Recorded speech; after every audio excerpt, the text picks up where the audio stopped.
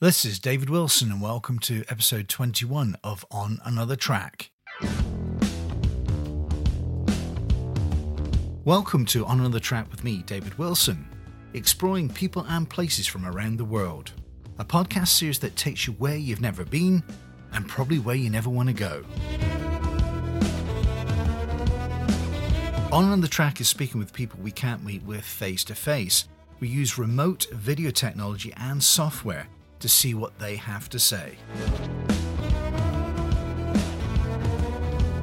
And anything you don't want to talk about, fair enough, we can steer away from it, but I'm going to ask you some searching questions, okay? Oh, it is a big one, isn't it? Yeah, I love it. I better put a smile on your face, eh? Oh my God, oh, there it is. It's huge. It's monstrous. It's monstrous. Tell you what, you're the only person who said that to me in a long time, darling. That's the voice of Chris Hughes, my guest this week. He's actually the head of a new radio station in the UK called White Horse Radio. If the previous excerpt is anything to go by, Chris and me go back a long, long way. In fact, we were colleagues in radio way back between 1980 and about 1995. To say he's good fun is an understatement. The reason I wanted to bring him on this week was that he's actually launching a new radio station, would you believe, called White Horse Radio in the UK. To do something in the current climate like that is no mean feat, so I wanted to get him on and ask him what the logistics were and how you actually managed to get a radio station off the ground. In true radio style, Chris asked the question first.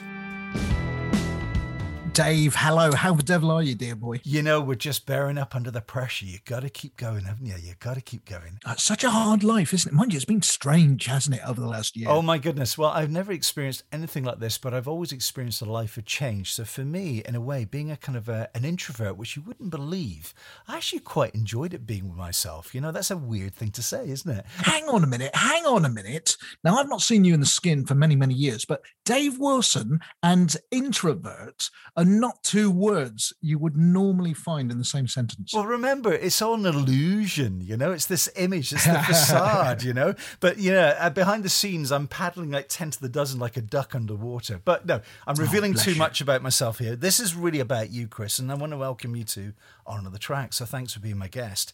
Let's get off to the races. Why a radio station? Why would you start a radio station in this climate? What was that all about? To be honest with you, you wouldn't start it in this climate if you were sane.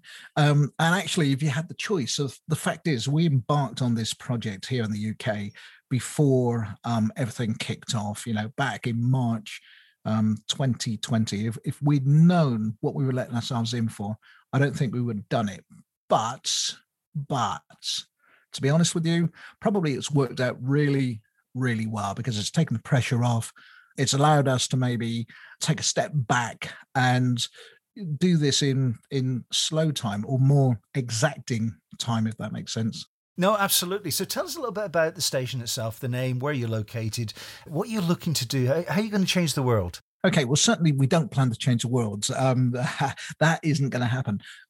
To sort of go back a few steps, I guess, really, commercial radio, certainly in the UK, has changed over the last, I would suggest, probably 2 decades. Back in the old days, commercial radio tended to be at the center of a local community. It was part of the family. It was embedded within the community. The programming was community-centric, so we keep talking about that word community. But then the model seemed to change. Costs rapidly grew out of control, and it forced smaller stations, if you like, to merge, to maybe consolidate their behind-the-scenes activities and what have you.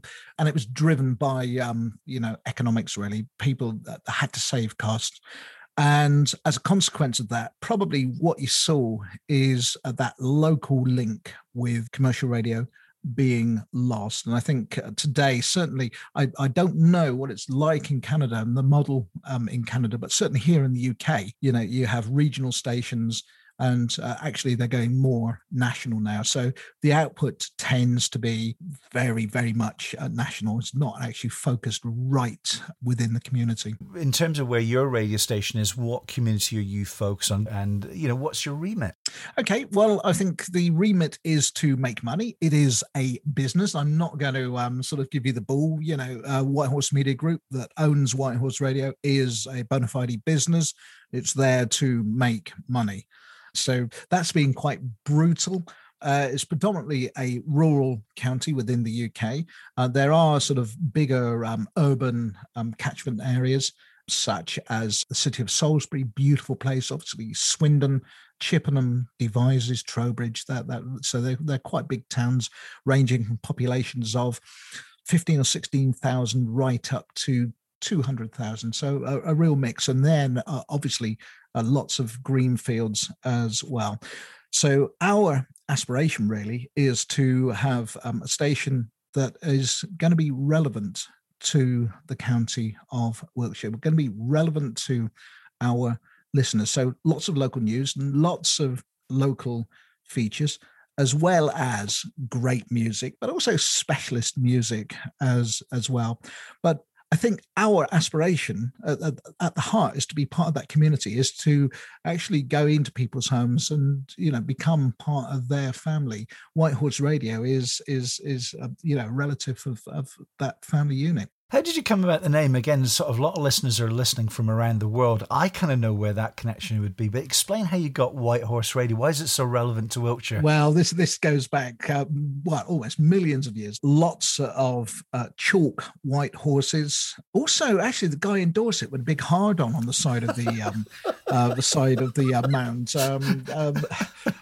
Dave will have to explain that later on. Surinabis man. That's right. Yeah, that's right. Yeah. Apparently a big symbol of fertility, isn't it? Absolutely, yeah. But so actually, yeah. So again, like many places in the world, here in the UK, lots of chalk images carved into hills, and quite a few of them being white horses. And of course, we've got one literally just a couple of miles down the road. So when we were kicking around for a name, that is what we came up with, or it's certainly shortlisted, and it was the one that we went with. And we thought it was great because everybody knows White Horse is synonymous with the county of Wilts. And that's a great one. I probably would have went up for Stonehenge Radio as well. That would have been a good one, because I mean, many listeners might not know Wiltshire's claim to fame, I think, is that Stonehenge is literally, 20 miles from where you live, isn't it? It is, yeah, indeed. And I've not been there for many years, actually. I think the last time I was there, I was getting arrested in the Battle of the Beanfields many years ago. Well, that's an opportunity for another podcast, absolutely. Okay, take me right back, because I want to find out what got Chris Hughes's juices flowing when it came to radio. How did you get started in radio? Tell us all about that journey. Well, to be honest with you, I wanted to be part of the GWR family. It's a commercial radio station that really epitomized everything that we see White Horse Radio becoming. And I harangued the program controller, the guy who was responsible for dishing out programs. And he basically said, look, you crap, mate. Go and join a hospital radio somewhere and learn your game. So that is what I did. And I ended up spending 14 years with Chippenham Hospital Radio, which is based obviously in a hospital just 6 miles down the road. And ironically enough, about the same time, you were about 9 miles in the other direction at Devizes Hospital Radio, weren't you? Oh, you've revealed all my secrets now. I was trying to keep that quiet, but you're absolutely right. And yeah, that's how I cut my teeth as well. What was it that appealed to you about radio? What was the thing that was driving you? The ego, the ability to pull women with very little effort. God bless you. I like that. You're so honest to a fault. But what did you discover when you first started to go in? And absolutely, I think it was, for me, was the technical aspects of radio. I really enjoyed the audio, the reel-to-reel tapes, the real organic process that radio was like in the late 70s, early 80s. But what did you get out of it when you first went into it? Was there any reality that hit you in the face and thought, well, this is not what I expected, or was it great? No, not at all. No, not at all. It was absolutely, right from a very early age, I was always a hi-fi man. My first job, my pocket money, I used to save to buy hi-fi components and what have you. So I think I had quite a fair idea of what was involved. And of course, you open that box, you go into that studio, and all of a sudden the magic is there. and to be able to embark on a training process to go through it.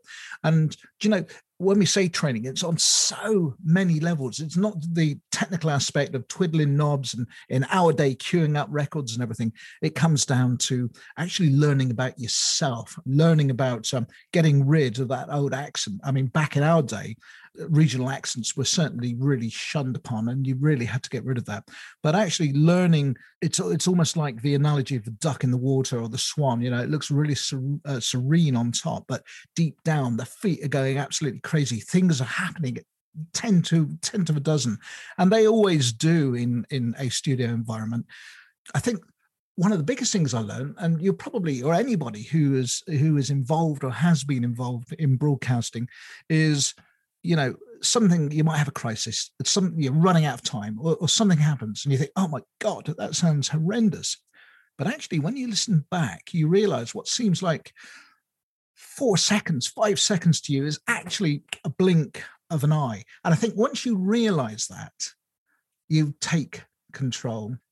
Again, not just from a personal development point of view, but actually the opportunities that came our way. And this was just at a hospital radio level, to go and get involved in different events, to meet people that you would not normally come across.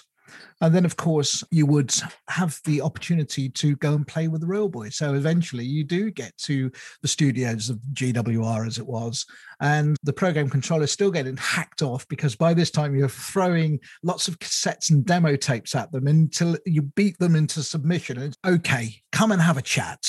Absolutely. Okay, yeah. This person's going to be your mentor. And that's what happened. And I was really lucky then to go and become involved in one of the programs where I sort of learned how to interview people, edit these interviews. And of course, back in our day, it was reel tape and razor blades and Chinograph pencils, a great skill. And again, go to many different events all over the country, actually, different conferences and events, and meet lots of interesting people. One of the things you said today, which is very relevant actually to a lot of my listeners in business, is that, and it's very similar, like going for an interview, you said that kind of 4 or 5 second gap where you have nothing to say and you start to panic.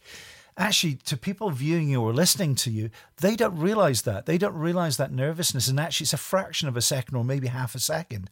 But what you've got to do, and I think you hit it nail on the head, you've got to just think on your feet. You got to pivot pretty quickly. And you're really using your resources, your knowledge and life to actually say, well, this is what I feel. And if it becomes organic and it comes from the heart and the soul, it's amazing where you can go with it, isn't it? Oh, God, yeah, absolutely. I mean, I think, it becomes organic.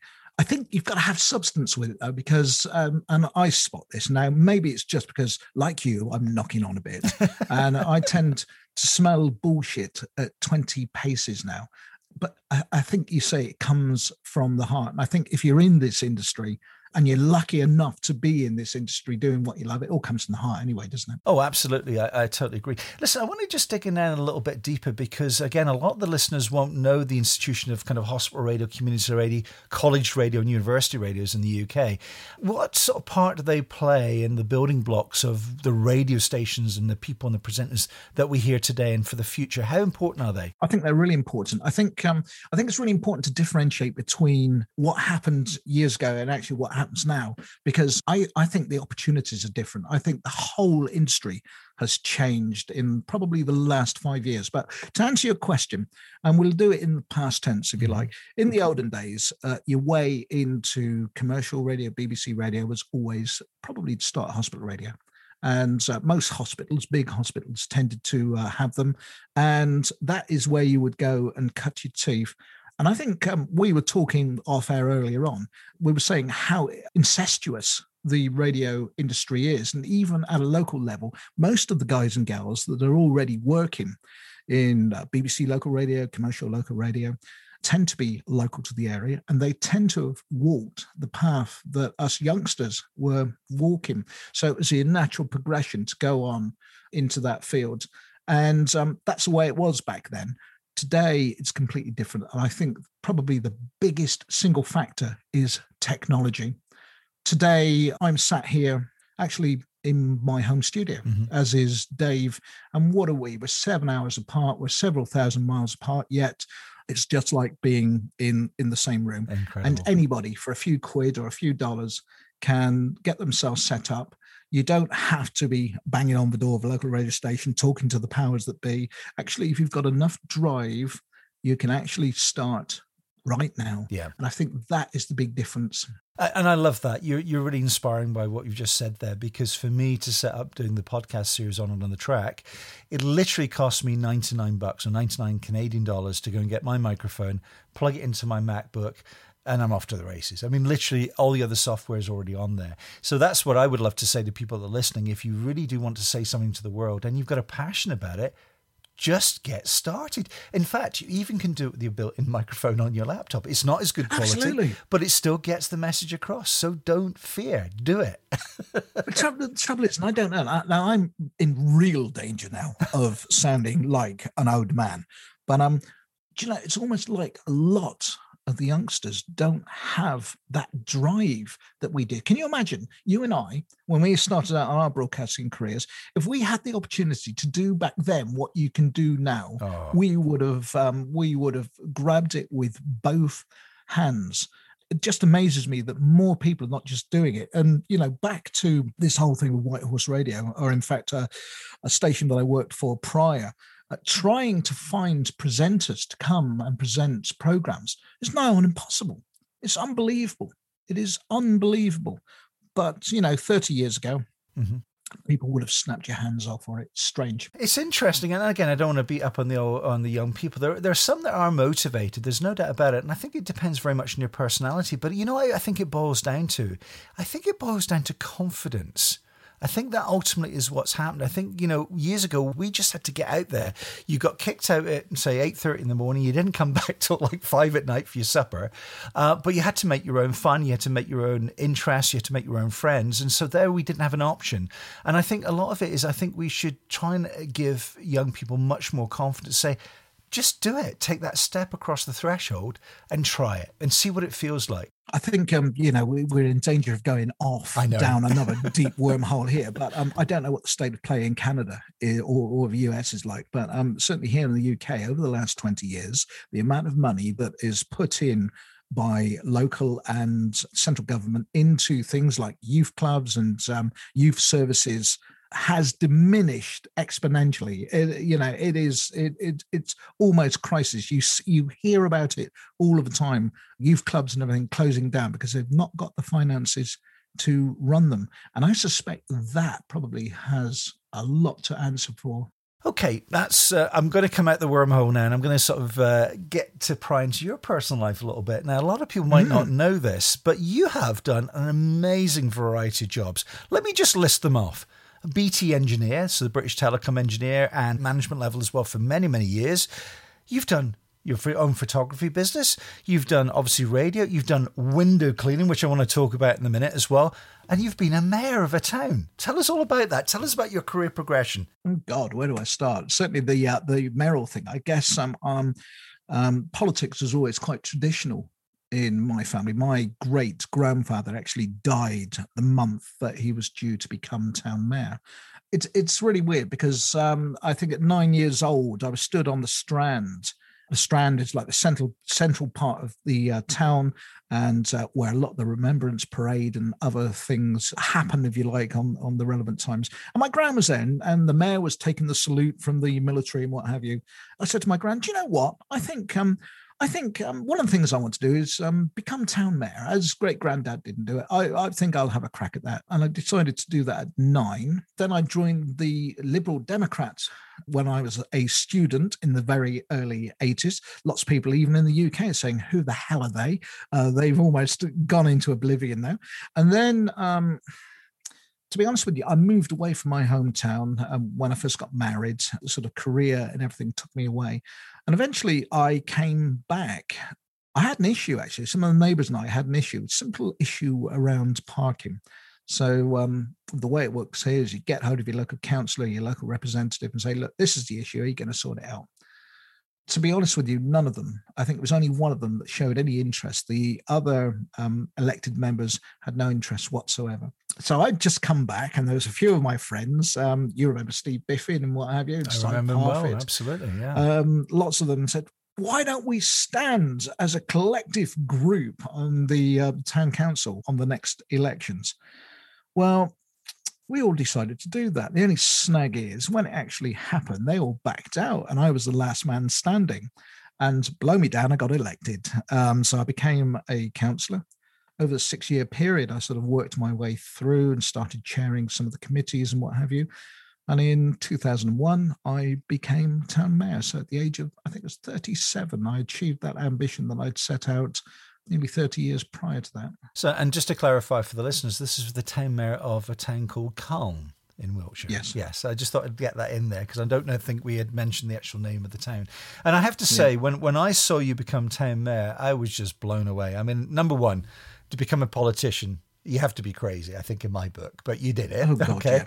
Number two, to achieve what you achieved and to become town mayor is something that is fantastic. Not that you wanted it on your resume as such or on your CV, but it's just a thing. It's an achievement. You're a big tick in the box there. But I'll be honest with you. You though. It did help. Certainly in the corporate world, my career progression in my professional life, it made a huge difference. Actually, I was going to ask you about that. Was my next question. How do you navigate the political annals of the world, and how do you use that to good effect? Because I'll be upfront, I am just not a political player. You know, a spade's a spade to me, and what you see is what you get. And unfortunately, I'm a little bit too brutal in my honesty with people when it comes to sort of management situations. You know, guess what? It's right or wrong. There's not much grey in between. Whereas you had to navigate the political world. How do you do that as a young person or somebody in middle age? I think probably as a younger person, it was probably more difficult without a shadow of doubt. How do you navigate it? I don't know, actually. I think probably you go to the pub most nights and it was through an alcoholic haze. No, it wasn't quite like that. I think I had an idea what politics was about. And to be honest with you, I think the majority of people tend to go into it for the right reason. I never did see a brown envelope the whole time that I was in office. Mm-hmm. It was a great learning process. You've always got to try and see where the other side's coming from. You've also got to anticipate how they're going to try and derail you to some extent. But I think if you can be bipartisan, if you can bring people to your way of thinking, if you share a common goal, regardless of your political colours, you can generally find a way through. And I think those lessons are something that I carried through in my professional life, really. Certainly, you know, around building relationships with people, whether it's in project management, whether it's in marketing or sales. It's trying to understand where that common ground is. And if you can find that common ground, you achieve results, really. Well, and again, it's down to the old book, isn't it? How to make friends and influence people, isn't it? It's about that networking, making somebody feel important, because everybody wants to feel important, you know? And if you can figure that out pretty early on in your political life and build those bridges in the networking, it does help to grease the rails, doesn't it? Yeah, it does. And I think that also, as I say, the most of the time, people in an environment like that tend to have a common goal. There are the few that maybe have other agendas. And then the trick is try and understand what that agenda is. And it's not always that obvious and that easy to find the answers to that. Well, that's great advice. And thank you for that, because I always wondered what the secret was to politics. So there you are, in a nutshell. Okay, take me back, because that was only part of your life and a significant part. But tell me about Ma and Pa and how the window cleaning business got started within the family. I'd love to hear the history of that. Yeah, the window cleaning started in 1976. My dad, bless him, if he'd had an education, he would have been dangerous. But my dad, a mad Irish fella, worked in one of the local factories in the town. Of course, Calne in Wilts in the UK was famous for its bacon, world famous for its bacon and sausages.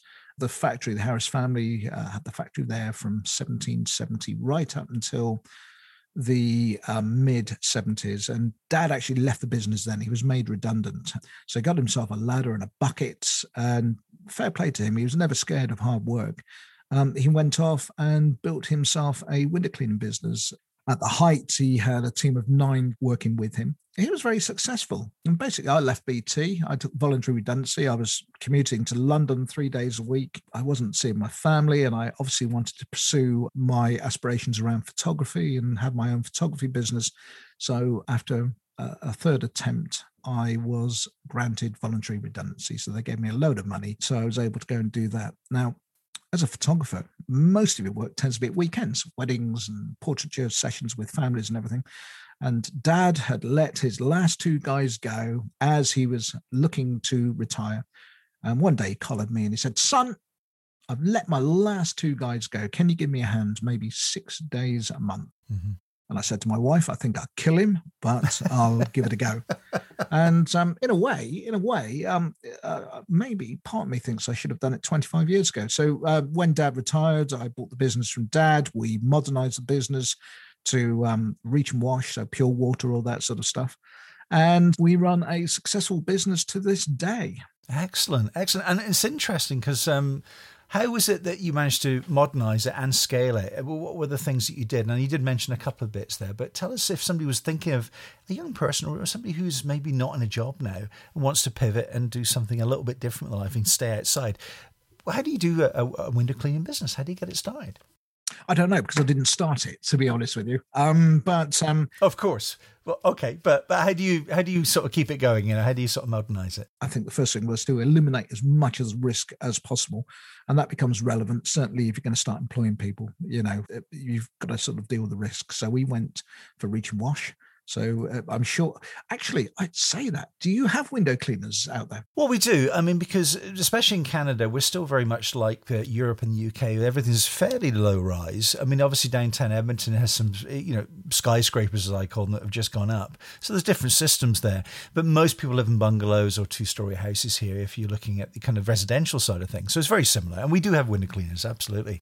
All right, yeah, no, I just wasn't sure, you know. So we went reach and wash, and it was brilliant. I decided to build the business close to home. So we did have part of the business in Swindon, which is a fair distance from here.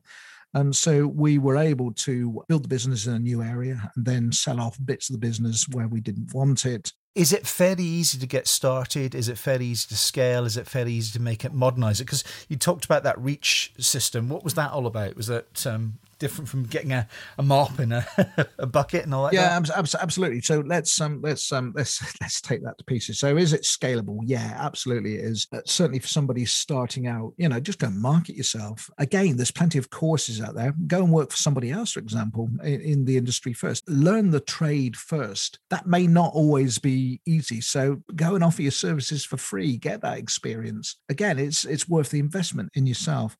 The British Window Cleaning Academy. So you book and go on courses and learn about different types of window cleaning and high reach stuff and abseiling and all of this crazy stuff that you can do. Again, it's like anything else. You know, how much are you prepared to put into it? What training are you prepared to do? But once you're out there and you're working for yourself, there's so much work out here. Certainly, again, in the UK, it is as big as you want to go, and it is scalable, yeah. You're halfway through listening to On Another Track with me, David Wilson. My guest this week is Chris Hughes of White Horse Radio. Next, I wanted to ask Chris about his father and where he came from, and also how his career contrasted dramatically with his mother's career. He came from Kildare, a place called Newbridge in Kildare, or an area referred to as Akara. It's famous for its horse racing. All the top jockeys come from that part of the world, and it's a skill that Dad had, an amazing skill to pick a winner. Incredible.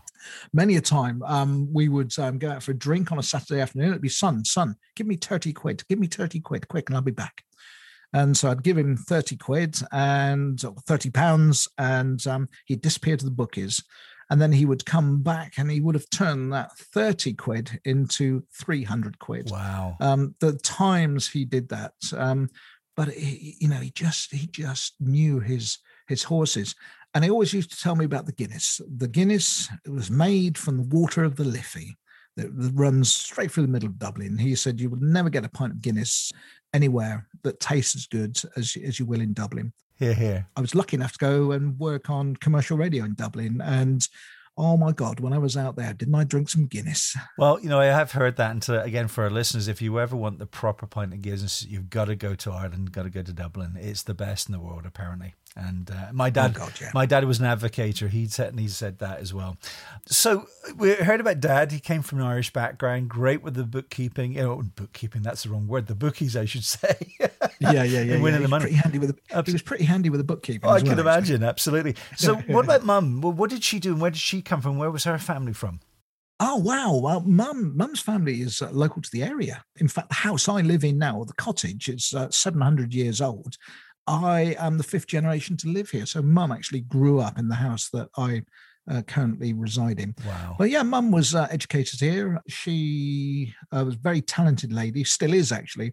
She trained as an opera singer. She had an incredible voice. I remember when I was growing up, her practicing, what have you. I would go to the Theatre Royal in Bath twice a year to see the performances that she was in. And it was an incredible experience, really privileged to walk on that stage and go behind the scenes. And I will say this, and I assume you have a watershed out there, and it might have gone a little bit, but the first time, when I went to the Theatre Royal on one occasion, that was the first time that I ever saw naked breasts at about 9 years old. What an experience, eh? Yeah, it was awesome. It was amazing. I sort of remember going into the changing rooms where Mum and everybody was, and there must have been 30 women with their breasts out. As you can imagine, as a 9 or 10-year-old, thinking, I've definitely got to get into this game. Oh, my goodness, Chris Hughes, you've just revealed all our secrets as young guys, before we get to puberty. But here's a revelation, right? And this is something I just had my mouth open as you were telling me about your mum being an opera singer. I did not know that. So how the heck did she get into that? Do you know the kind of backstory of that? Yeah, absolutely. Yeah, she went to college doing secretarial shorthand typing. Do you remember shorthand? Yes. And she studied music as well. So her mum was really supportive of that. And so she was grade 7 piano. She trained professionally then as an opera singer. She juggled her life as working as a PA to one of the directors of a local company, and her singing and acting. Wow. She still is a drama queen to this day. So that was Mum in the early days, but she's a brilliant poet, and she's a children's author. In fact, she's just had another book published, I think just before Christmas. This particular book, Tales of Bessie. I remember her writing some of these stories when we were youngsters, and it's incredible that they've been on the back burner that long to actually see them in print. I remember her actually writing some of these stories decades and decades ago. So she's lucky. She lives on the coast now, down on the south coast here in the UK. She's writing another book at the moment, enjoying a nice drink of an afternoon, and she's mad. Incredible. So Jenny Brownjohn, if you go and check Jenny Brownjohn out, she's also a blogger as well. She has a blog. I think it's Diaries of an Eccentric Old Woman. And that makes quite interesting reading as well. I was just going to ask you to promote her actually whilst we were having a chat, but thank you for doing that. Okay, time's rolling on, but I'd love to ask you about your photography. How did you actually get into the photography side of things, and how did you start the business? Okay, how did I get into photography? You might know another friend of mine. In fact, I'm sure you do. Do you remember Naveed? Yes, I do. Absolutely, yes. Well, Nav and I, we grew up as neighbours, and it was a hot summer's evening. It was wee hours in the morning. And you're going to regret asking this question, Dave, but I'll give you the honest truth. It must have been about 3 o'clock in the morning. We decided to go out for a walk, and it was dustbin day. Dustbins were due to be collected the next day. The garbage. And lots of people had rubbish, and there was a big box, and we had a quick peep in this book. It was full of magazines, and we thought, hello, we know what this is. We'll have these. And so we carted them back across the housing estate and threw them in the dustbin cupboard. And we were up really bright and early the next morning when the parents had gone to work. It was summer holidays. And we thought, right, let's go and find our pornographic magazines and have a look. Open the box. Alas, it was photography books, magazines all about photography. And that just blew me away. Once I got over the disappointment of there was naked women in quite a few of them actually, but once I'd got away from the disappointment of not being what we expected them to be, It was fascinating. Oh, It was yeah, incredible. I can imagine. The amazing imagery. It was phenomenal. And it was based on seeing some of those beautiful photographs in some of those magazines that I managed to buy my first camera. And that's where the love really started. So I started when I was about 17, I think. And then whilst I studied engineering back in the 1980s, I stayed on at college and I did my City and Guilds in photography. So I learned the old fashioned way of dark rooms and chemicals and stuff like that. So I'd always dabbled. And then with my first wife, I had a photographic agency, the Anne James Agency. And we used to take images in, mainly on transparency, the old slides, and we would tote them around picture editors and what have you, and we would take a commission for anything that was used. So it wasn't actually until I think it was around about 2000, or after my political career had finished, I went back to the Royal Photographic Society and studied with them, did a number of courses. From that, set up my business, and we would have been 20 years this year. That's incredible. Well, I'm thinking about it. What was your inspiration? Who, looking back in the people that have done photography over hundreds of years, who was one of your biggest influence in terms of photography when you first started? It wasn't when I first started. When I went back and studied with the University of Bournemouth, I had to study photographers, and Vivian Mayer was one of them. And she really captured New York back in the 40s, 50s, a lady that had no formal training.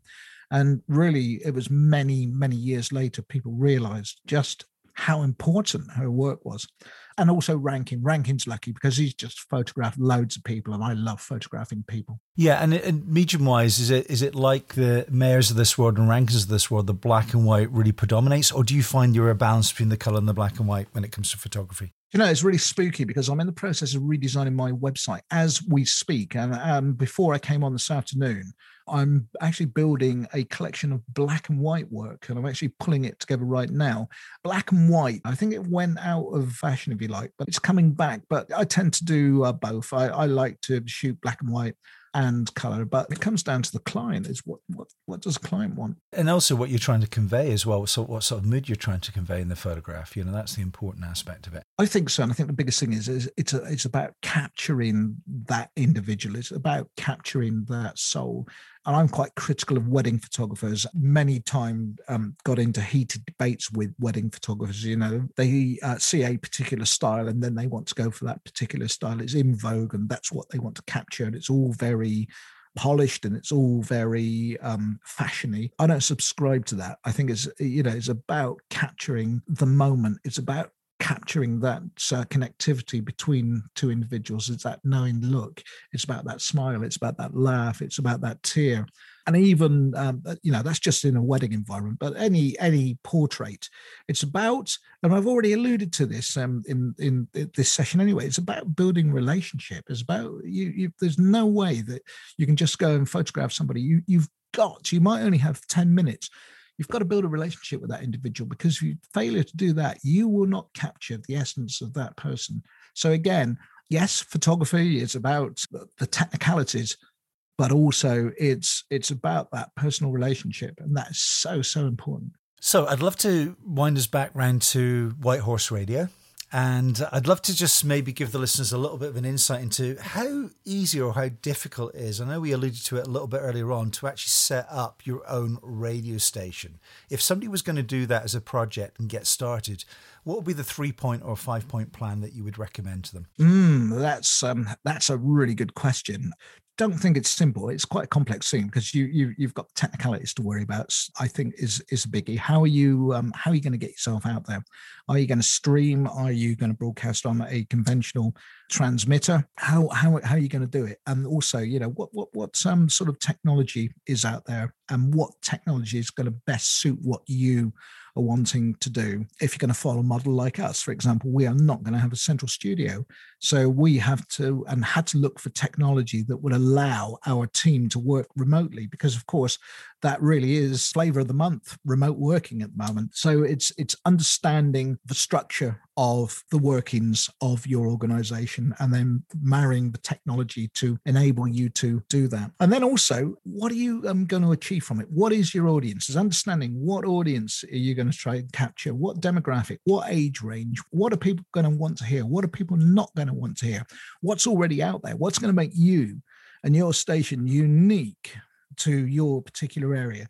How are you going to be different to the offer that is already there? And also, how are you going to finance it? So if it's going to be commercials, how are you going to become a genuine, viable financial proposition for somebody who is going to want to advertise? How are you going to make it viable for them? So, that's just a few pointers to be thinking about. It goes on. How are you going to embed yourself within the community? What can you do as an organization to do that? Are you going to set up a community trust? Okay, great idea. Are you going to raise money for charity? Then who's going to administer that? Again, all of this, it's about bringing a team of people around you. It's bringing the right people on with the right passion, the right hunger, and also sharing that vision that maybe you or the management team have. You've got to share that across the piece. So, yeah, it's complex, but what a way to make a living. Absolutely, yeah, with passion, for sure, definitely. So finally, tell us how we can log on to White Horse Radio. I'd love to have the website for that. So let's do that first. Okay, White Horse Radio is obviously the 3 W's, whitehorseradio.co.uk. You'll be able to go and have a listen as well by clicking on the listen. There's also a rewind facility. So any of the programs that have been on in recent days, you'll be able to go and have a look at that. You can find us on Facebook, which is White Horse Radio. That's it, actually. Okay. That's it. That's great. As far as that one goes. Lovely. And as far as the photography is concerned, I'd love for people to be able to link onto your website and see some of the photographs that you've taken. Because I have to say, some of them are absolutely fantastic. I must admit. Oh, bless you. Bless you. There's not many there at the moment because the website is currently under construction, but it is. It's Box, BOXX photography.co.uk. And there'll be some images there shortly, both black and white and colour. Okay, well, listen, thank you so much. But I've just got one question before we go. If you were 18 again, what would you tell yourself? Get on with it. Grab life by the bollocks before she passes you by. And just to let people know, bollocks is actually testicles in USA and Canada. But it's a nice expression. We say it all the time in the UK, don't we? We do indeed. Absolutely. Absolutely. Don't procrastinate. Just get on. Take action. Every day, take action. Chris, it's been an absolute pleasure. It's been a great catch up for me, and it's been wonderful to talk to you. And I'm so glad that you're speaking to us from the middle of Wiltshire in your 700-year-old cottage. That just blows me away. And that just shows you, as you rightly said earlier on, technology is there to join the world together. It really is. Don't hold back, eh? Lovely to see you. Of course, you are going to come and join us at White Horse Radio, aren't you? I'm sure I am. I would never give up that opportunity for anything in my life. But it's been absolutely great. And thank you so much for your time. Brilliant. Lovely to see you. Lovely to speak with you. You've been listening to On Another Track with me, David Wilson. My guest this week was Chris Hughes of White Horse Radio, building a local radio station for your local community with worldwide appeal. Remember, there are more conversations coming up in this series. Just look out for On Another Track with me, David Wilson, on your local podcast platform and subscribe.